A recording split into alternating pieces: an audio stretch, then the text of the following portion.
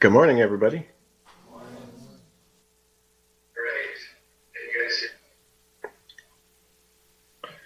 right, I think you can hear me because I just heard myself over the live stream. So let me know if we're having any problems here. Good morning, everybody. I want to wish happy Valentine's Day to everyone. And I apologize this morning because the trouble in the service probably comes back to me. A week ago, I got a negative COVID test and just had a bad cold all week. And this morning I got up and can't really smell anything. So I want to thank the sound crew this morning for and praise God for technology that I can still preach and hopefully you're hearing what I have to say, and more importantly, what does the Lord have to say for us this morning?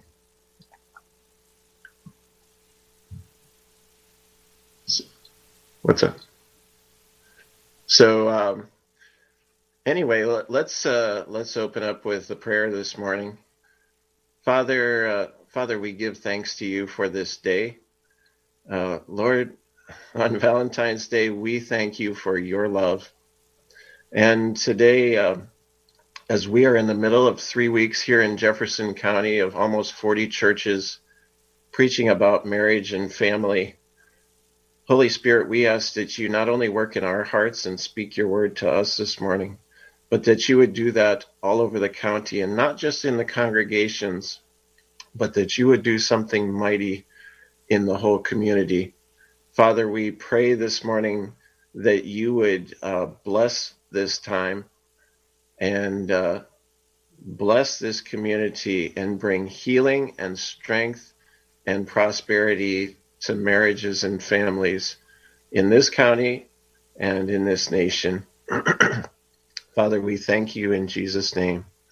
Amen. All right. Thanks for your patience this morning. So Wayne was going to preach this morning, but he's got COVID. And so I'm going to be preaching about biblical family, and especially focusing on raising children. And Wayne will be back next week, hopefully, and teach more about marriage. So I was telling my students recently, if we stop and think about all that we own, we are some of the richest human beings in all of history. I don't think of myself as a rich person. We go to the food pantry and everything, but what would past people born before the 20th century have given to have all the things that even the poorer among us regularly own now? Just take our motor vehicles, for example. Do you think Benjamin Franklin would have liked to have my 2006 Honda Odyssey with the air conditioning, the stereo, the headlights, and the cushioned seats, among other stuff? And our family has 6 people, and we have 3 motor vehicles now. How blessed we are with material things. But think about this. Without the knowledge or determination to maintain and correctly operate these vehicles, they can easily be rendered useless or even destructive. So fortunately, I've got owner's manuals and repair manuals from the manufacturer, as well as the laws from the state of Missouri. And I've also got YouTube, that's helpful, to make sure that I know how to use and care for my cars properly. So we can all get the desired benefit from them. For example, my owner's manual tells me to check and change the engine oil at regular intervals. If I haven't been taught to do that, which I have, or if I haven't taken time to read the owner's manual, or maybe I listened to a lazy friend or even a jealous enemy telling me that changing the oil is not really necessary. Maybe it's just a ploy by Big Oil to take more of our money. Anyway, my van is not going to benefit me for long. Even worse problems would likely result if I decided that the rules of the road are okay for some people, but not for me. You know, big government's always trying to take away my freedom and steal my fun. Well, one of the much more basic but immeasurably more important gifts all humans have been given is family. The Lord, the creator of the universe and all people, designed marriage and families as the building block structure of human society. Everyone's part of a family, although much human experience of family has been fractured by the brokenness of sin. Nevertheless, God is still the designer, and his word in the Bible gives the assembly instructions and user guide for all family life and relationships. But, you know, we humans are born with a sinful nature, and much of what our society teaches about marriage and family is driven actually by selfishness, ignorance, and rebellion. No wonder we see the fabric of our society unraveling as people stray further from biblical teaching. The disregard of our Creator's instruction on family relationships has resulted in much pain, poverty, sickness, anxiety, bitterness, fighting, crime, and isolation, among other things. But conversely, following the Lord's instruction on family relationships creates wholeness, peace, unity, faith, and yes, prosperity. He wants us to look to him, the author of life and salvation, for answers and guidance, because he is truly our good and wise Father. Amen? But to do so, we must go against the grain of our modern society. We are not going to be the same as the unbelieving world around us. Yeah, there is a hard-fought battle these days over our children, over their eyes, their ears, their minds, and their hearts. It's always been that way, I guess, but it's certainly more bold and blatant now. And it has a greater ability to reach right into our homes with the technology and media that our children often have access to. Video games and social media platforms that seem to be for our entertainment are specifically being used to target and educate our children in anti-biblical values. Just last week, I saw an article by CNN hailing the coming out of a famous 17-year-old female TikTok star. Now, according to the article, children now have a real gay role model to follow, and this is supposed to be wonderful. I'm not joking. That was an article. How many Christian parents are on guard against this, or against potential predators that our children might be communicating with on social media or while they're playing video games online? Are we aware that our children are seeking answers to their spiritual questions on YouTube? It's true. I've met them. The battle is more in our faces than it ever has been before. Well, this brings us back to the owner's manual. The whole Bible is useful in teaching us how to have godly, peace-filled, and fruitful family relationships. I've always believed that if we fear and love God and treat our spouse and children the way the Bible teaches us to treat all people, our marriage and family relationships are going to prosper. Paul wrote to Timothy in 2 Timothy 3:16, "All scripture is God-breathed and is useful for teaching, rebuking, correcting, and training in righteousness."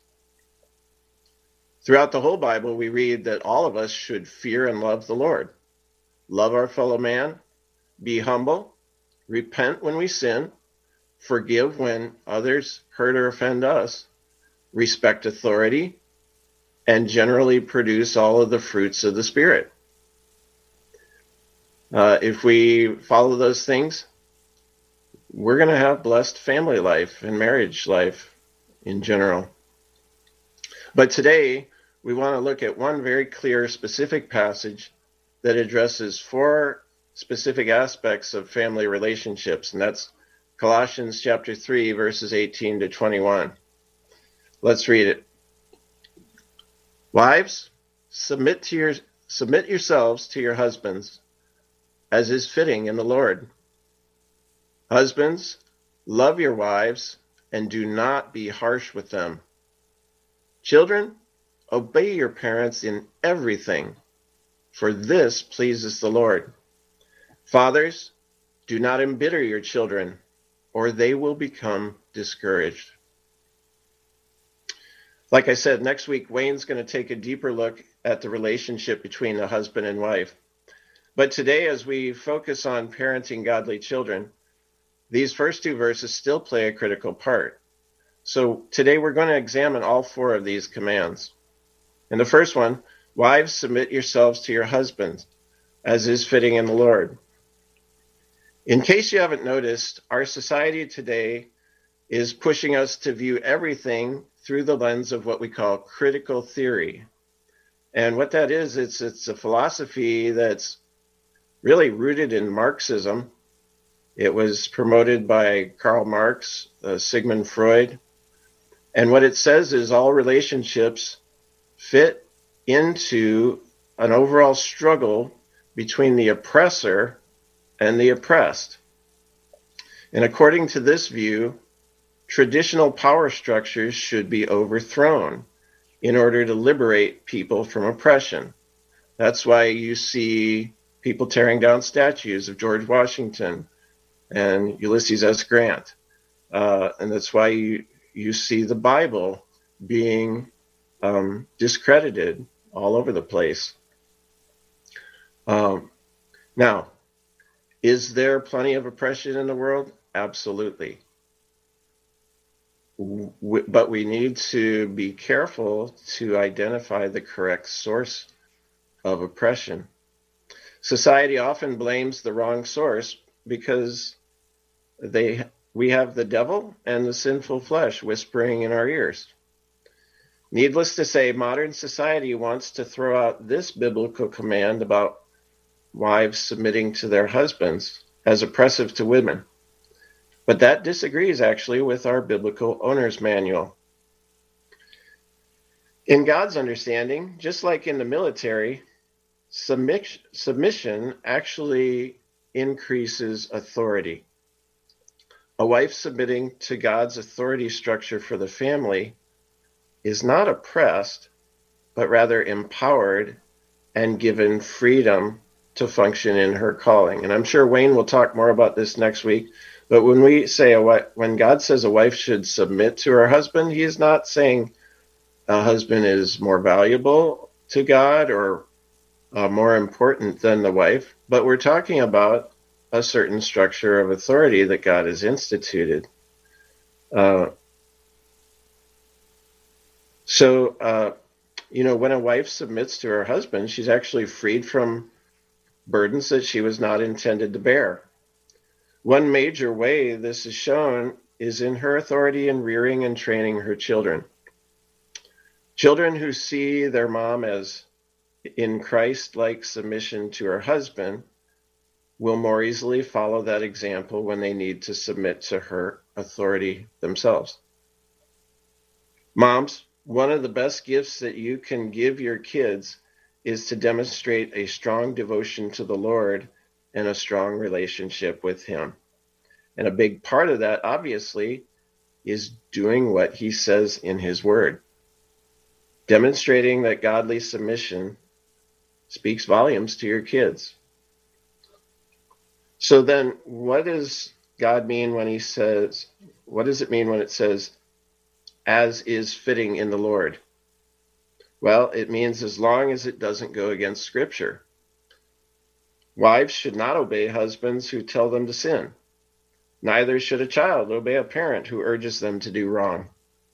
However, what it does not mean is that you needn't obey if you don't like the idea, or if you think that you have a better way. Certainly, there is a right way to communicate about these things, and husbands should definitely listen to their wives' perspective. But in the end, if it's not a morally wrong choice, God leaves the final decision up to the husband.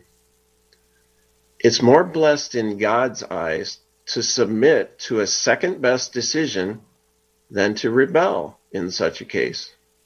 Remember, God is the one who brings blessings and success. He is also the one who is your husband's Lord. Even if you don't trust your husband's idea, you can trust God. And actually in prayer, you can go over your husband's head and talk to God, because God is the Lord of your husband. Likewise, if your kids do not like your rules, they can still trust God and obey you.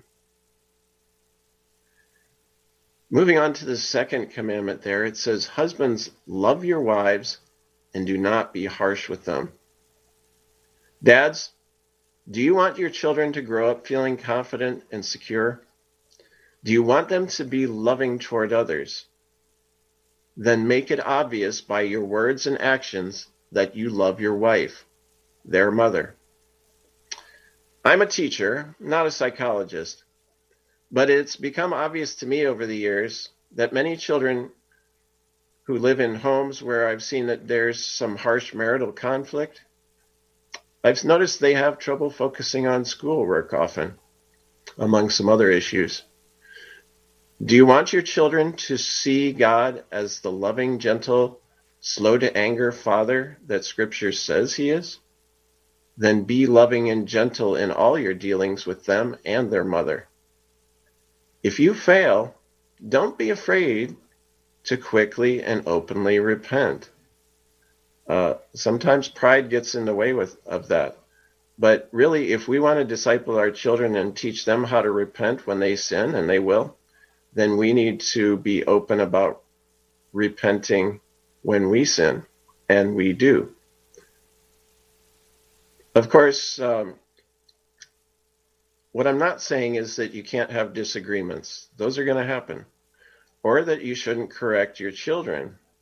That would be wrong. It means that we need to do, when we do, we need to do so in love, and while maintaining the fruit of the Spirit in our words and actions. And by the way, who produces the fruit of the Spirit in our lives? It's the Spirit, right?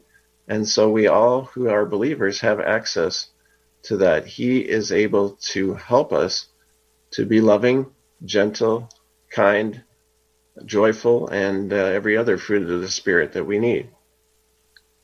If a husband or father is going to be a true leader of the family, then he must follow Jesus' example of sacrifice and becoming a servant.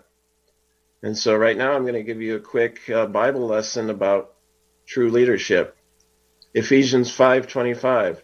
Husbands, love your wives, just as Christ loved the church and gave himself up for her. We know what he did. He died on the cross for us. John 13:13-17. Jesus said, "You call me teacher and Lord, and rightly so, for that is what I am. Now that I, your Lord and teacher, have washed your feet, you also should wash one another's feet. I have set you an example that you should do as I have done for you. Very truly I tell you, no servant is greater than his master, nor is a messenger greater than the one who sent him. Now that you know these things, you will be blessed if you do them."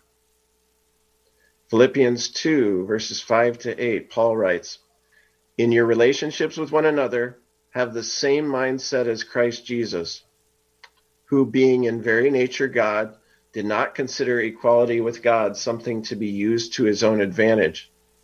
Rather, he made himself nothing by taking the very nature of a servant, being made in human likeness, and being found in appearance as a man, he humbled himself by becoming obedient to death, even death on a cross."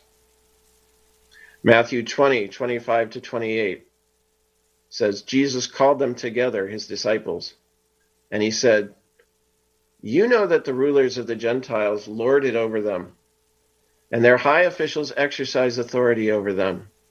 Not so with you. Instead, whoever wants to become great among you must be your servant, and whoever wants to be first must be your slave. That's not a popular word these days. That's what he says. We need to submit and serve our fellow man. Just as the Son of God did not come to be served, but to serve and to give his life as a ransom for many. Is it not clear then that the husband and father of a family, commissioned by God to lead his family, must lead as a gentle servant and in love? And it should not be oppressive for godly wives and children to submit to this kind of loving man, just as it is a blessing to submit to Jesus Christ. Amen? The third command in Colossians that we read is this one. Children, obey your parents in everything, for this pleases the Lord. Children and young people, this is a pretty specific command, and it is quite different from what you will see and hear from the world around you. Notice that God is not giving you the option of obeying your parents just when you feel like it, or when you agree with them, or when they give you the same rules as your friends' parents have for them. It says obey them in everything. And the Greek word for obey there, hypakao, sorry, I'm not a Greek expert. That word does not mean to obey only after they have already told you 3 times. Actually, it suggests attentively listening. So it involves listening. That is, being fully compliant, responsive. So it doesn't let you use the excuse that you didn't hear the first time. Obeying there means listening for your parents' instructions carefully. The good news from this verse is what it says at the end. For this pleases the Lord. Our obedience to the authorities he gives us pleases him, and that results in blessings for us. In Ephesians 6, 1-3, it says this, Children, obey your parents in the Lord, for this is right. Honor your father and mother, which is the first commandment with a promise, so that it may go well with you and that you may enjoy long life on the earth. In other words, do you want to live a longer life? Do you want to enjoy a better life? Then God has a deal for you. If you honor your father and your mother, then he will bless you with a longer and better life than if you do not. Does it not say that? Remember, God does not break his promises. What a great deal. In fact, all of us believers would do well to think more about the blessings God promises to those who live to please him in every facet of our life. Just another side note here for all of us who have parents, even older ones. While we are told as children to obey our parents, all ages are commanded to honor our parents. In other words, when we've moved out and set up our own households, now some Bible teachers believe this happens when we get married, or perhaps when single adults become independent. But when that happens, parents don't have the authority to interfere in our marriages, work choices, child rearing, etc. Truthfully, that could be very detrimental. So parents, that's something to note too. The time when your children are required to obey everything you tell them is limited. However, God still requires us to treat our parents with honor at this stage, and it is often wisdom to still listen to their advice in the Lord, even when you're not living in their household. Jesus rebuked the Pharisees for their poor treatment of their parents in Matthew 15, starting at verse 4. Jesus is talking. He says, For God said, honor your father and mother, and anyone who curses their father or mother is to be put to death. But you say that if anyone declares that what might have been used to help their father or mother is, quote, devoted to God, they are not to honor their father or mother with it. Thus you nullify the word of God for the sake of your tradition. And so Jesus is calling out the Pharisees, saying, you are not honoring your father and your mother, and you're trying to make excuses for it, and this is wrong. All right, well, moving on, let's move on to the fourth of the commands in Colossians chapter 3. And this one says, fathers, do not embitter your children, or they will become discouraged. In Ephesians 6, verse 4, it says basically the same thing, but a little bit differently. Fathers, do not provoke your children to anger. It's interesting that he says this to fathers rather than to mothers. Dads are prone to push harder.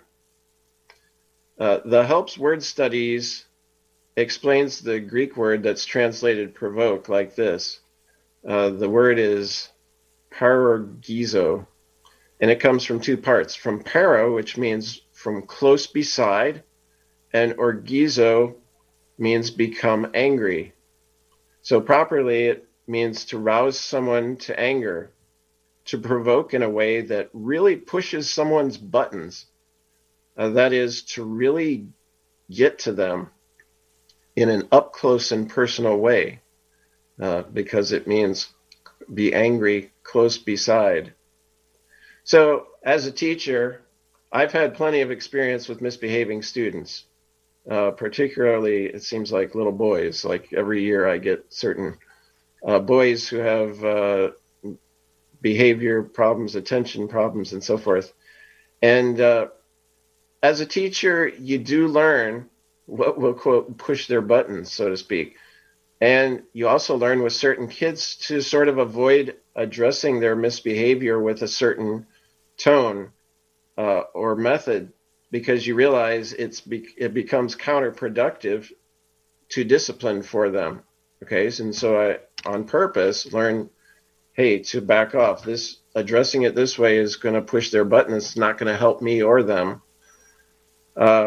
However, I also know that there's this temptation, especially when the child is really out of line, to definitely not mince words and to let them know how I really feel about their behavior. And when that happens, I usually have to end up backtracking and sometimes apologizing to the students. Now, there can be a place for that. Jesus did it a few times. But think, the Pharisees and the temple money changers weren't children, right? So fathers in particular need to remember to be merciful and gentle. Just imagine what it would be like if God addressed our behavior as it truly deserved and didn't buffer his discipline with his mercy. And I think that's a good way to say it, right? We'd be gone. We'd be toast. Well, he's reminding us to do the same with our children. Buffer, we may be truly upset and they may deserve it, but we need to buffer ourselves with mercy as we discipline our children. In the very last verse of the Old Testament, God shows us his thinking toward the father-child relationship. He talks about turning the hearts of the fathers to their children and the hearts of children to their fathers. That's Malachi 4, verse 6. The Lord who created family wants families caring and caring deeply for one another. He certainly doesn't want us embittering our kids. I've seen some young people embittered toward their fathers or mothers because they felt that they were treated too harshly. It usually isn't all the parents' fault, it seems, but we don't want to, as parents, do anything that would truly alienate our children. That relationship is not worth cutting off, either for the parent or for the child. And sometimes people are far too willing to cut off a relationship like that. No, the relationship is too valuable.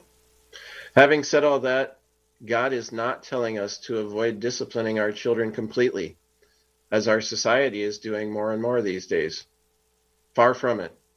But we need to discipline them with love. Here are some verses that remind us that discipline is necessary. Proverbs 22:15.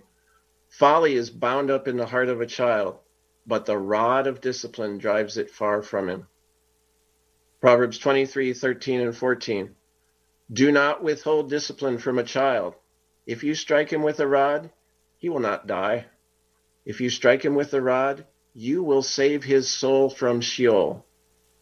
That's an amazing verse. There is an important reason. Sometimes we think, we can't cause any physical pain to our children. No, a little physical pain to avoid an eternity in hell is well worth it. Proverbs 29:15. The rod and reproof give wisdom, but a child left to himself brings shame to his mother. A child left to himself. I feel like we see that more and more these days. I'm sure it's not a new thing. A child left to himself. A child left to be babysat by the internet. We're so busy. A child left. One of our callings as parents is to devote time to our children. Ignoring the wrongdoing of our kids is not good or healthy for them in the long run. Contrary to many modern experts, discipline really is an essential part of bringing up kids. If you don't believe that mankind is basically sinful, just hang around a 2-year-old for a little while. Tell them not to do something and see what they try to do. You can't leave your kids and their upbringing to themselves. They need discipline early, or there are going to be much bigger problems later on. Discipline should continue throughout childhood, even as it takes different forms. Proverbs 29:17 says, discipline your son, and he will give you rest. He will give delight to your heart. Discipline, when administered properly, consistently, and out of love, will make a huge difference. Make sure, though, that all discipline is done out of love, not out of anger. The goal isn't to cause harm or even shame, but genuine godly repentance in our children. So it shouldn't be a matter of spanking the child and sending them off to their room in isolation. No, the final step should always be a demonstration of love and acceptance, just like God does for us. This takes more time. This takes more energy, but it's very important. A temptation in discipline is to stop at merely behavior modification. But our end goal each time should be to help our children come to God and receive his forgiveness. We escort them to his throne of mercy. What we're really doing is discipleship, training them how to relate to God for their whole lives. That's part of discipleship.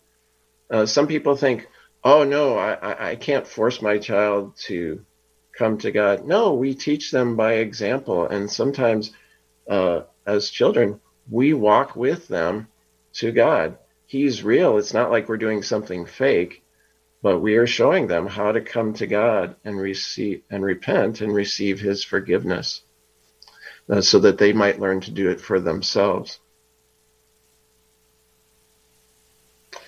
So, and we're getting to the closing part here. Now, hearing these charges to faithfully fulfill these 4 simple commands could honestly be producing these feelings inside of you and me. Anxiety, guilt, stress, inadequacy, regret, or confusion. None of us can or has done these things perfectly, and none of us can do them the right way in our own strength. All of us have already failed in some aspect or another at these things. Now is the time to remember the grace of God, and also to remember our helper and counselor, who's called the Holy Spirit. We are not alone in the task to build godly families, and our failures have been redeemed by the blood of Jesus. Amen? Even some here who may not at this point have family by blood or marriage are still called to help build godly families and make disciples, because we've been gathered into the bigger family of God. So you may not have children. You may not have parents still alive. You may not have a spouse who's alive with you now. But in Christ, we have a family, and we are all playing a part of that. You know, Hillary Clinton said it takes a village. I disagree with her, but I do believe it takes a body of Christ. And so we are all called to this challenge to build godly families. And that's a deeper bond than blood. Here's what the Spirit says. Trust me, obey me, and be excited about this. The grace and power of God are at work in our lives. The grace and power of God are at work in your life. Is at work in your life. Finally, think about this. God created parents and children and put them together for the benefit of both. So kids, that means that your parents are a gift to you from God. See them that way. They are there to help you to learn and grow and become the person God wants you to be. They, with their training and discipline, have been given to you for your benefit. Proverbs chapter 1, verses 8 and 9 says, Listen, my son, to your father's instruction, and do not forsake your mother's teaching. They are a garland to grace your head and a chain to adorn your neck. That garland and chain represent a crown of honor, a reward for success, perhaps the award for winning a competition in the old days. And that's what your parents' teaching is to you. It's a reward for victory. It will bring success in your life. Parents, your children, no matter how you got them or how things are going, are meant to be a blessing to you. Psalm 127, 3 and 4 says this, Children are a heritage from the Lord. Offspring, a reward from him, not a curse, a reward. Like arrows in the hands of a warrior are children born in one's youth. Blessed is the man and woman whose quiver is full of them. They will not be put to shame when they contend with their opponents in court. God intends children to be a blessing in his kingdom. They are meant to go beyond where we as parents can reach ourselves and continue the cause for which we work and fight, which is to advance the kingdom of God in all the earth. Let's follow his instructions. Amen. Amen. And let's pray. Let's as we think about this message and these words, let's pray that the power of God, the mercy of God, will be at work in us, in our children, in our family members. You may have something that's really weighing on your heart this morning. Maybe the relationship with a certain child or a relationship with one of your parents. Let's bring it to the Lord. Father, we give you thanks today for your goodness. Thank you that you are a loving Father. Thank you, Holy Spirit, that you are present with us. And we thank you for the gift of family. We thank you for the gift of parents and the gift of children, that you meant for them to be a blessing. And Father, there are times when we don't see each other as blessings. And sometimes there are times we don't treat each other as blessings. And for that, we repent, Lord. We repent for where we have not obeyed or fully obeyed your commands that we see here today. And God, we ask that you would help us, because Holy Spirit, you are the helper. That you give us counsel every day, because you are our counselor. That we would walk in the fruits of the Spirit, that you would produce your fruit in us. And Lord, we yield to you. Help us to submit to one another out of love for Christ.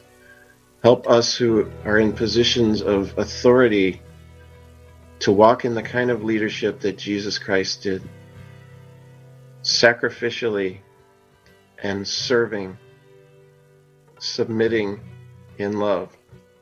But Lord, when love sometimes takes the form of disciplining and correcting, we pray that you'd give us grace to do that, not in anger, but with the right motives, with self-control, with mercy, and extending grace. Father, we lift up our family members, and Lord, we lift up our society here in Jefferson County, the communities around us here, and Lord, in our nation, because we see things going backwards. Right is wrong and wrong is right. We pray, God, that you would turn it around, that you would bring change, and that you would restore marriages and restore families by the power of your Spirit. Lord, it needs to be a work of God. It needs to be a supernatural work of your word, of truth, and of grace, and of the power of the Holy Spirit. Turn this nation around. Turn the lives of people around, and let it begin with us, and let it go forward through us. And we ask all these things in Jesus' name. Amen. Amen. Thank you.